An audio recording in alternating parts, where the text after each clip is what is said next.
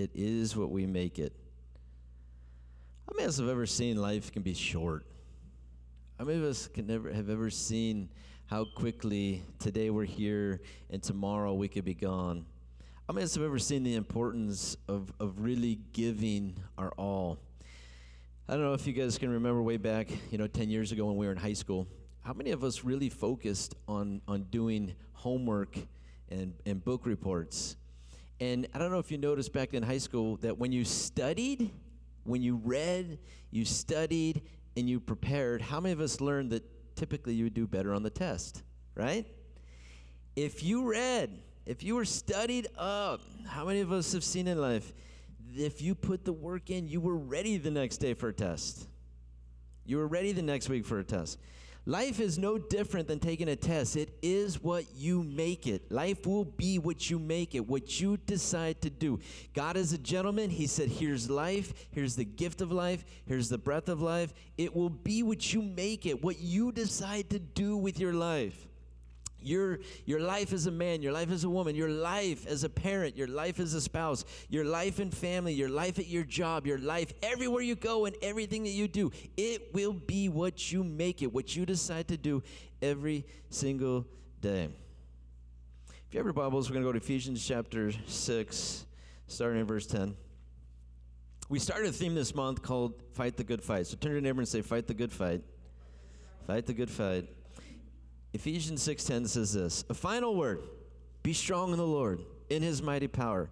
Put on all God's armor so that you'll be able to stand firm against the strategies of the devil. We're not fighting against flesh and blood enemies, but against evil rulers, authorities of the unseen world, against mighty powers in the dark world, against evil spirits in heavenly places. Therefore, put on every piece of God's armor so you'll be able to resist the enemy in the time of evil. Then, after battle, you will be standing firm. This morning, if you were asked and given an opportunity to fight somebody in a boxing ring for $10 million, how many of us would say, okay? How many of us say $10 million, win or lose, $10 million. You got to make it a couple rounds, though. Does $10 million sound good? And I wonder, for that kind of prize, how much time, energy, and effort would we prepare just to make it through 2 rounds? All I got to do is make it through 2 rounds, and I could get $10 million. How much time, energy, life, passion, training, changing our diet maybe, no more French fries, even though French fries are just amazing, right? How many of us would cut out fast food and just eat, meat, pasta, spaghetti, bulk up on fatty, yummy, wonderful food? How many of us would spend time lifting weights, running, jogging, because we got to make it 2 rounds? Your life this morning is far worth more than $10 million. But do we prepare like we're worth the worth that we have? Have we prepared ourselves for all that we are and all that we're worth this morning? If we knew, and sometimes, most of us, let's be honest, we're visual kind of people who hear things, see things, and so if we knew there was a prize of $10 million, yes, I'm going to plan and prepare, I'm going to do everything I can for that. And I don't know if you feel that this morning, but you are way worth more than $10 million. There is no price tag that can be put on your life. Not. I read this verse this morning, and we usually start with the other verse, fight the good fight. But you see, this morning, all of us are fighting somewhere. And all of us have someone or something in our life that we're fighting somewhere or something. Whether it could be finances in our life, whether it could be health in our life, whether it could be relational in our life. How many of us, whether it's in ourselves, in our direct circle, know somebody that's fighting for health, for provision, for a job, for money, for life, for love? How many of us know at least one person that say, yes, I know I'm fighting for something? So Paul, speaking in Ephesians 6:10, he says, we're not fighting against flesh and blood enemies, but against evil rulers and authorities of the unseen world. So what if God comes to you and says, I'm going to put you in the boxing ring with the devil. I'm going to put you in the boxing ring with the devil, and I need you to beat the devil. There's only one thing. You can't see him. You need to beat him. You need to take the devil down, but you can't see him. Writing Apostle Paul, Ephesians, he says, you see, we're not fighting against all flesh and blood, enemies, against evil rulers, but we are fighting against things that are in the unseen dark world. And it's not weird or spooky, and the lights aren't going to flicker right now, and smoke's not going to come out. But there is a spiritual world that's around us we can't see. There are voices that are around us, and it doesn't make us crazy if we hear 5 different voices say, yes, eat that Twinkie. No, don't eat that Twinkie. That does not mean that we're crazy, right? There are more voices than just the one inside of ourselves. And there is God, the God of the universe, who speaks to us daily because he loves us and he cares for us. And yes, there is an enemy. His name is the devil, who also speaks his lies and speaks every single day. What's his main goal? Steal, kill, destroy. That's his goal. What does he try to set out to do in your life every single day in my life? Steal, kill, and destroy. And so Apostle Paul said, listen, if we're going to fight an enemy we can't see, we have to clothe ourselves with the armor of God. We have to clothe ourselves with this armor. And it says it's got the helmet of salvation, the breastplate of righteousness, the belt of truth, sword of the Spirit, shield of faith, and the feet that's equipped with peace. And this morning, if we were going to go out to battle, that looks like, it's a little blurry, right? But that looks like good armor, right? Can you see that? Does that look like pretty good armor? You got pretty good chance of survival with that kind of armor on? Yeah, maybe, right? It looks pretty tough. Looks pretty heavy duty. But you know what it doesn't cover? You know what it doesn't cover? It doesn't cover the backside. Turn it over and say, it's always about the backside. Woo! See, the challenge in life is we are all fighting someone, something. But unfortunately, most of us have our backs turned to the right and correct source and giver of life. And if you were in a relationship like this and you lived like that, is that going to be a very successful, happy relationship? But how many of us day in and day out in relationships, in our spiritual walk with God, at our jobs, in life, we're turning our backs on the people who could really help us the most. And so it's great to be clothed with the armor of God and look so tough from the front, but who's protecting your backside? Because if we're in the boxing ring with the devil and we got to take him down, an enemy that we can't see, you can't see him, you're well protected in the front. You're well guarded. Is he going to get you from the front, or is he going to get you from somewhere else? He's going to get you from the backside, right? The devil's going to get you from the backside. 1 Peter 5:8, stay alert. Watch out, your great enemy, the devil, prowls around looking for, like a roaring lion, looking for someone to devour. 2 Corinthians 11:14, not surprised, Satan disguises himself as an angel of light. Genesis 4:7 says, you'll be accepted if you do what's right, but if you refuse to do what's right, watch out, sin's crouching at the door, eager to control you, but you must subdue it and be its master. You know what the crazy thing about Genesis 4? It's the book of beginnings, right? Don't we love beginnings? The beginning of the love story, the beginning of the movie, the beginning, the intro, the very beginning, all those sweet, special, wonderful things. And here in the beginning, the book of beginnings, there's 2 brothers, and they were asked to do something, to give an offering to God, Cain and Abel. One of them decided, you know what? I'm going to give God my very best. I want to offer him what he deserves. I want to give him my very best. The other brother said, you know what? I just want to just throw something up in the air. I just want to give him something little. And it says that God accepted Abel's sacrifice, but on Cain, he didn't accept his sacrifice. Cain gets upset. He gets mad at God. And he gets mad at his brother. Why are you looking happily? Why are you happy with my brother, but not with me? At least I gave you something, God. At least I offered you something, God. God said, yeah, but you didn't offer your best. I created and gave you life, but you don't want to give me your best. I created and gave you the sun, moon, stars, oceans, the sand, all the things that we love. We love. Aren't there so many things in life we love? Right? Who gave us those? Who's the giver of life? It's God.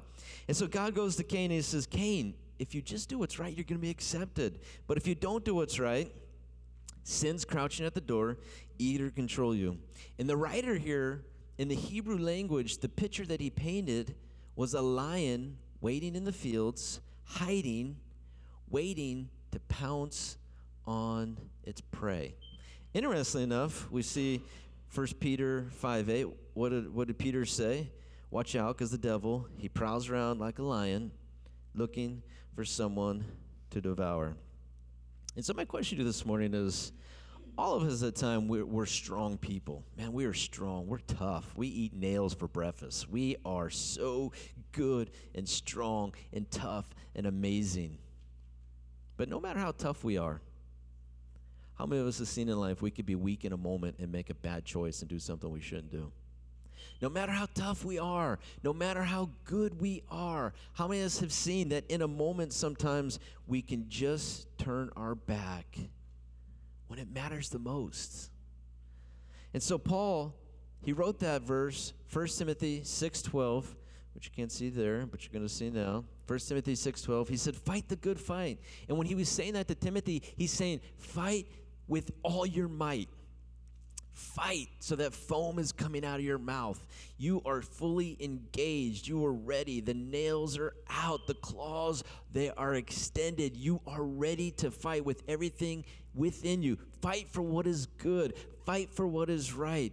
Fight and go after all that God has for you. Fight the good fight. And so this morning, with that, it's our introduction to today's theme. We're Fight the Good Fight. And the topic this morning, Genesis chapter 22, starting in verse 1. We're going to fight for who pays. We're going to fight for who pays. Turn to your neighbor and say, who's paying? Have you ever gone out to eat? Have you ever gone out to eat? Dee's never gone out to eat. Shame on her, right? But how many of us have gone out to eat, and you're sitting there, and you're having a good time, and you're wondering, who's paying the bill? Right? Now, obviously, if you invite a friend out to dinner, and you say, hey, it's my treat, then everybody knows who's paying, right? But how many of us have ever got together with family or friends, and at that moment, you're like, I'm really hungry, and I'm ordering a lot of food, but I'm not sure. Do I have to pay, or are they going to pay? Who is going to pay? And so this morning, you invite, you pay. Okay, so that's, I guess, how it works, right? There's a fight this morning for who pays. With your Bibles, Genesis chapter 22, starting in verse 1. Sometime later, God tested Abraham's faith. Abraham, God called. Yes, he replied, here I am. Take your son, your only son, yes, Isaac, whom you love so much. Go to the land of Moriah. Go and sacrifice him as a burnt offering on one of the top of the mountains, which I will show you. The next morning, Abraham got up early. He saddled his donkey. He took 2 of his servants with him, along with his son Isaac. Then he chopped wood for a fire, burnt offering, set out for the place God had told him about. On the 3rd day of their journey, Abraham looked up and he saw the place in the distance. Stay here with the donkey, Abraham told his servants. The boy and I will travel just a little farther. We will worship there, and then we will come back. Abraham placed the wood for the burnt offering on Isaac's shoulders, while he himself carried the fire and the knife. As the 2 of them walked on together, Isaac turned to Abraham and said, Father? Yes, my son, Abraham replied. We have the fire and the wood, the boy said, but where's the sheep for the burnt offering? God will provide a sheep for the burnt offering, my son, Abraham answered. And they both walked on together. When they arrived at the place where God had told him to go, Abraham built an altar. He arranged the wood on it. And then he tied his son, Isaac. He laid him on the altar on top of the wood. Abraham picked up the knife to kill his son as a sacrifice. And at that moment, the angel of the Lord called to him from heaven, Abraham, Abraham. Yes, Abraham replied, here I am. Don't lay a hand on that boy, the angel said. Do not hurt him in any way, for I know that you truly fear God. You have not withheld from me even your son, your only son. Abraham looked up and saw a ram caught by its horns in a thicket. And he took the ram, and he sacrificed it as a burnt offering in place of his son. Abraham named the place Yahweh Yireh, which means the Lord will provide, Jehovah Jireh. To this day, the people still use that name as a proverb, on the mountain of the Lord, it will be provided. There is a fight for who pays the bill this morning. So as we paint a picture this morning of this story, we see God comes to Abraham and he says, take your son. This man's 100 years old. And that's all of our goal, right? To live to be 100. Help me to be 100. Help me to be healthy, whole, no wrinkles, right? Good health, 100 years old. This guy is 100 years old. He has a son, and he waited a long time. Him and his wife tried for years to have kids, and they could not. They even tried to cheat the system a little bit, and they paid for that as well. They waited a long, long, long time to have a baby. They were old and wrinkly by this time. And God, miraculously, because when you get to be 80, 100, who knows what works and what doesn't, right? But somehow, Abraham and Sarah have a baby boy. God comes to him one day and he says, I want you to take your son. And he's like, yes. And I want you to sacrifice him as an offering. What? Crazy. And we have no idea what Abraham is thinking. We have no idea what's going through the mind of Abraham. Like, oh my gosh, you're asking me to give up my only son? The one that I love the most? This is his most cherished thing. This is everything to Abraham. His son Isaac was everything. And he said, you want me to sacrifice this son? We notice that the next verse, what did he do? He got up early the next morning. So this didn't prolong for a week. It didn't go on for 2 weeks. It didn't go on for a month. We saw that Abraham said, if I got to do this, I'm doing it when? I'm doing it now. Abraham, older, wiser, learned, you know what? If something's asked of me, let me just get it done now.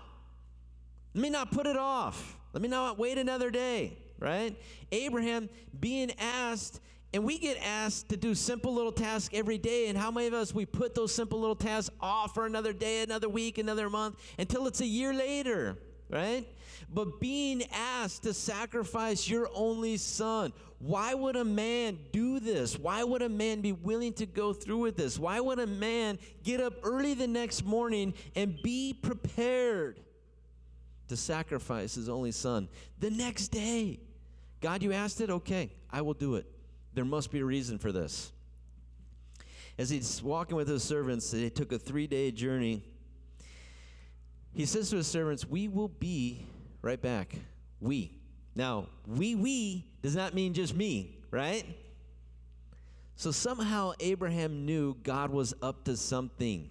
Abraham knew that God was doing something, and he said to his boys there, he said, stay here with the camels, stay here with the donkey. We will be back. We are going to worship, and we will be back. So in Abraham's mind, he knew what was being asked of him. He knew he was being asked to give up his one and only son. He knew that he was asked to sacrifice his only son. But he said, he knew in his heart, mind, and soul, one way or another, we will be back. Gotta love his son Isaac in this story, because he turns to his dad as they're getting ready to walk up the mountain. Dad, I see wood. You're carrying the knife, which isn't good, and fire. Where's the animal? Worship for them was offering sacrifices. And it usually is a kid who's smart, light bulb turns on. They're like, I can tell something's going to go down right now, right? This isn't good. He's looking at his dad, probably has a little tear in his eye, thinking like, what are you doing? Dad, where's the sacrifice? Notice how Abraham, and he's older, right, wiser, but he's carrying the torch and the knife. That's the fun stuff, right? Dad always gets the fun tools, fun weapons. What did he do to his boy? He made him carry the weight of the wood which he would be sacrificed on. Isaac, this little boy, no idea, just following dad along like, okay, my dad loves me. He thinks I'm the best. He has no idea what his dad's about to do. Dad. What did he say to his son? God will provide. God will provide. And I have to think as he's laying there, because Abraham gets to the point where he builds an altar with rocks. He had the wood all chopped up, rope to tie his son down. He is at this point of, while they're walking up, he just got done, remember, telling his son, God will provide. What's his son thinking as he's tied up, rope down, on wood, on the altar? He's thinking, my dad, he's probably thinking words we don't want to say right now, right? I mean, there has to be 3 billion things going through his head as he's looking up at his dad with probably tears streaming down his face. He's all tied up. He's on this altar, and he's thinking, my dad just said God will provide. But I guess, you know what? God's not coming through, I guess. My dad said, that God was going to provide. But I guess he didn't. I have to pay. I have to be the one that pays. I got to be the one because God didn't come through, so I have to pay. It's got to come out of my pocket. It's got to come out of my savings account. It's got to come from my life. Dad, you said God would provide. The angel of the Lord stops him and he says, Abraham, Abraham. When you said it twice, something very serious. So the tone of the angel was so serious. Abraham, Abraham. He says, you truly fear God. You truly fear God, man, because whatever God asks, you're going to do it. No matter what God asks you to do, you fear him above everything else. You fear God above everything else. You are willing to do whatever God asks you to do. You have not withheld even your only son, the very thing that you cling to every day, the very thing that you hold on to every single day. You have not withheld anything from God. You haven't withheld anything. He said, because of that, God is going to bless you. And he said, because of that, God's going to make you famous. And because of that, you will be talked about forever and ever and ever and ever. And so this morning, Abraham's life speaks of 5 things. Turn to your neighbor and say 5 things. Number 1, this man had a faith in God. His faith started at a young age. His faith started and he was in a nice, normal family. They were traveling from one part of town to a different part of town.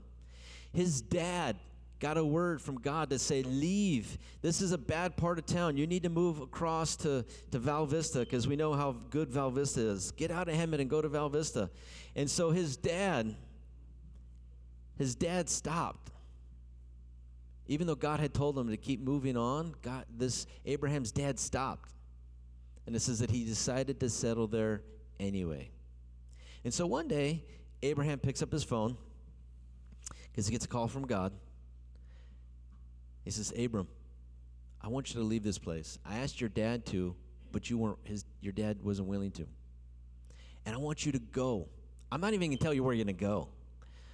I'm not even going to tell you where you're going to go. But if you listen and follow me, good things will happen. And so Abraham got his wife, got his nephew, got a couple animals, and he took off. And so we see the beginning of the faith in Abraham. Abraham, faith in God. I'm willing to go. I'm willing to drop my life. I'm willing to drop my life, my job, my day, everything I have, my family. I'm willing to leave all of that behind, God, to follow you into the unknown. You're not telling me where to go. Can you imagine? God didn't tell him where to go. You're going to go over here. You're going to live on Florida Street at the end of town, at the bottom of the hill. You're going to get a little ranch with a white picket fence. It's going to be beautiful. God didn't say any of that. He said, I want you to leave everything where you are and follow me. I'll give you the directions later. And he did it. And so that shows that Abraham believed in God. He was willing to believe. Secondly, he trusted in God. If God's asking me to go, God's going to provide for me along the way. If God asks me to do this, God's going to make it. God's going to make it happen. No matter how hard, no matter how dark, no matter how cold. And believe me, Abraham along the way made a couple of mistakes because he's a knucklehead, just like the rest of us, right? We ain't no different. Going back 6,000 years, we as people, we no different. We still knuckleheads today, making sometimes wrong decisions and wrong choices. But he believed in God. He trusted in God. He gave his life to God. He followed after God no matter what. And lastly, he was willing to obey God. This is the toughest one.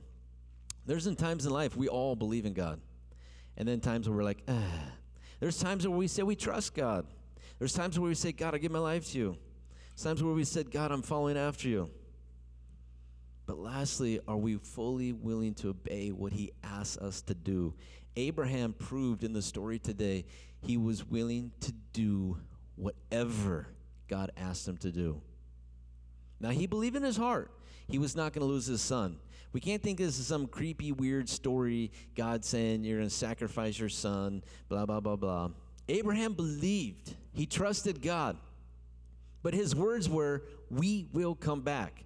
So one way or another, whether in his mind he thought maybe he was going to sacrifice him and God would bring him back from the dead, we have no idea what was in Abraham's mind, but he knew that his son would live or live again. He knew.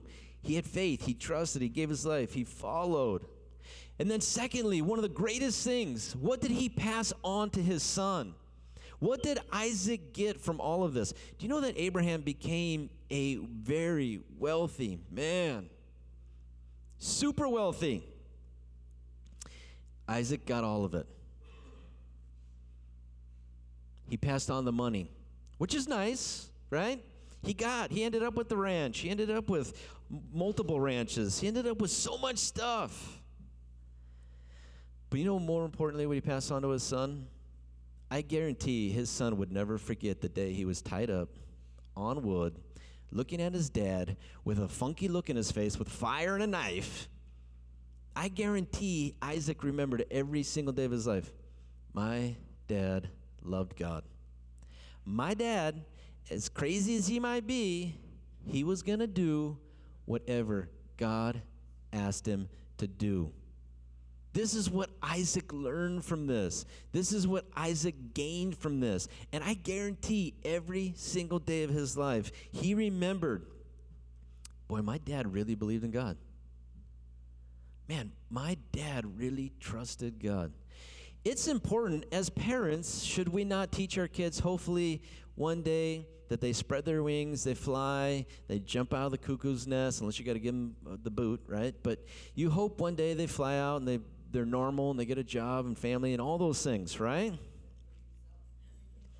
We hope that all of our kids would one day be okay and normal and be able to exist when, unfortunately, we're going to pass on, right? And we're not going to be around. We can't wipe their butts when, we're 90 years old anymore, right? We will pass. We will move on. And we hope that the kids that were given to us were ready to go on with life. If all we did is teach them how to work and make money, we didn't accomplish it. If all we did is teach them how to get up in the morning, eat food, go to work, we did not teach them anything. Anybody can be taught that.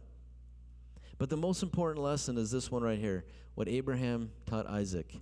God is number one to me. God is the source of life. God is the giver of life. And so this morning, as we start kind of pulling some thoughts together, when I was, when I first got into, one day deciding to work, and I'll never forget my first job was a dishwasher. Washing dishes. That is so dirty and disgusting, especially if it's a busy place and food slop being pushed around everywhere and so gross. Even when I married my wife, believe it or not, I was just a dishwasher. When I met my wife's dad, I had absolutely nothing. I was living at my mom's house, had nothing at all. I think I had a car. I don't remember if I did or not. It's too many years ago. All I was doing was washing dishes. I can remember having the conversation, what are you going to do? I don't know, whatever God wants me to do.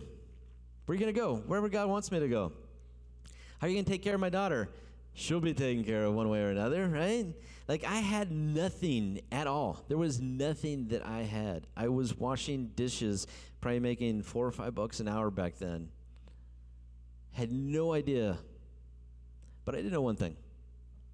God was calling me to do good things. And I knew that God was bringing us together. And if God called me and God was bringing us together, God was going to provide. And, from that moment on, I started working, and from one step to the next, I can't tell you how many times God would open the door from washing dishes. Then I went to Sparkletts Water, from making, back then it was like, I think, again, washing dishes back then was like $4 or $5 an hour, to like, my job at Sparkletts was like $30,000-$40,000 a year. This goes back 20-some years ago. And then opening the door for something else, and then opening the door for something else, opening the door for something else. And no matter how many times God had gave me increase in my life, I'm the type of person, and if you know me extremely well, I could be stingy, believe it or not. Now, there are times where I'm really nice and giving and, wonderful and, one of those kids where you want to bite a chocolate, let me lick it first. Oh, you don't want it anymore? I'm sorry. I was stingy. I do that to Sam every week when he goes for that donut, right? Sam, you don't want the donut anymore? Man.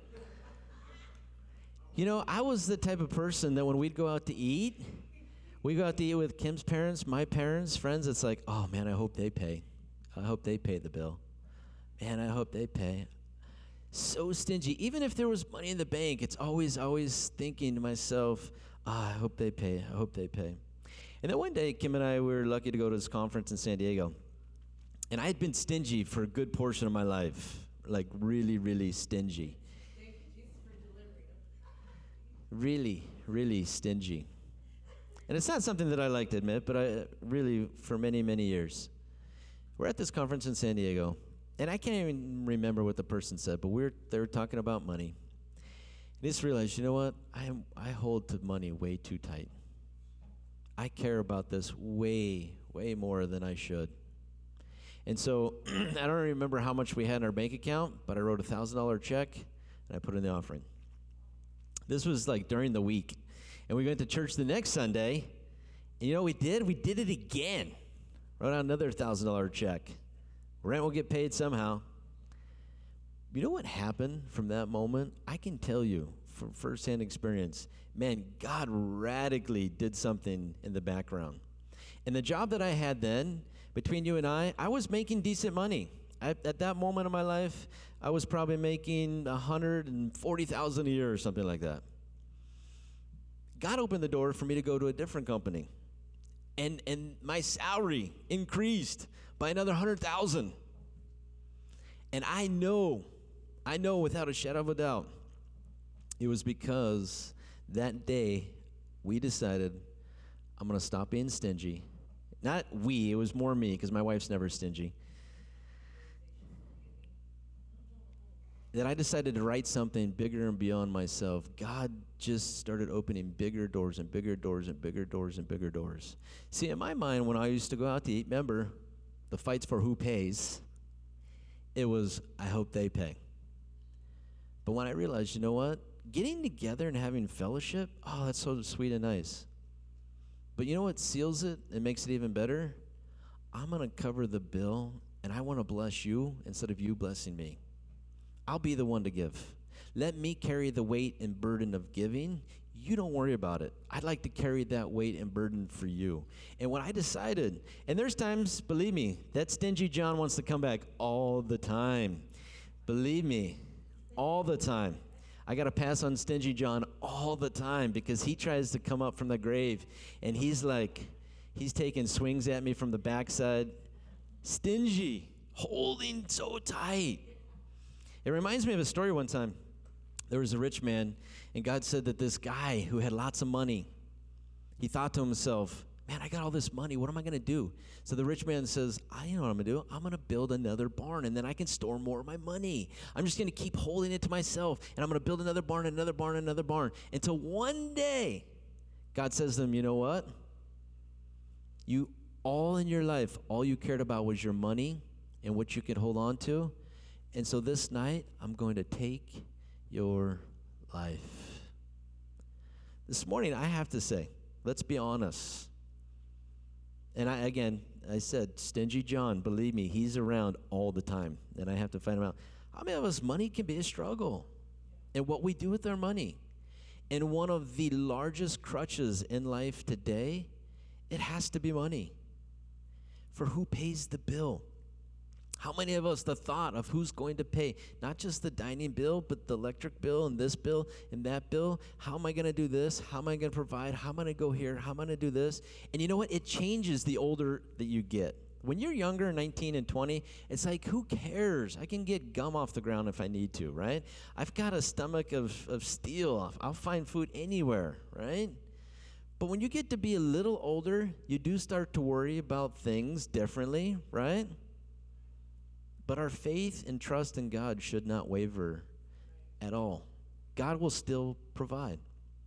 God is still going to meet my needs.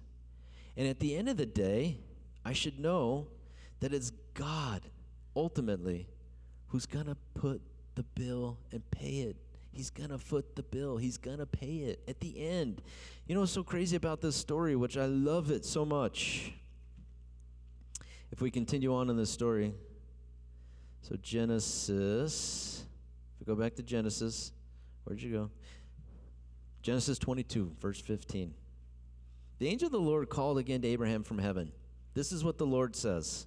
Because you have obeyed me, because you've not withheld even your son, your only son, I swear by my own name that I will certainly bless you. I will multiply your descendants beyond number, like the stars in the sky, sand on the seashore. Your descendants will conquer the cities of the enemies. And through your descendants, the nations of the earth will be blessed, all because you have obeyed me. Because you've obeyed me.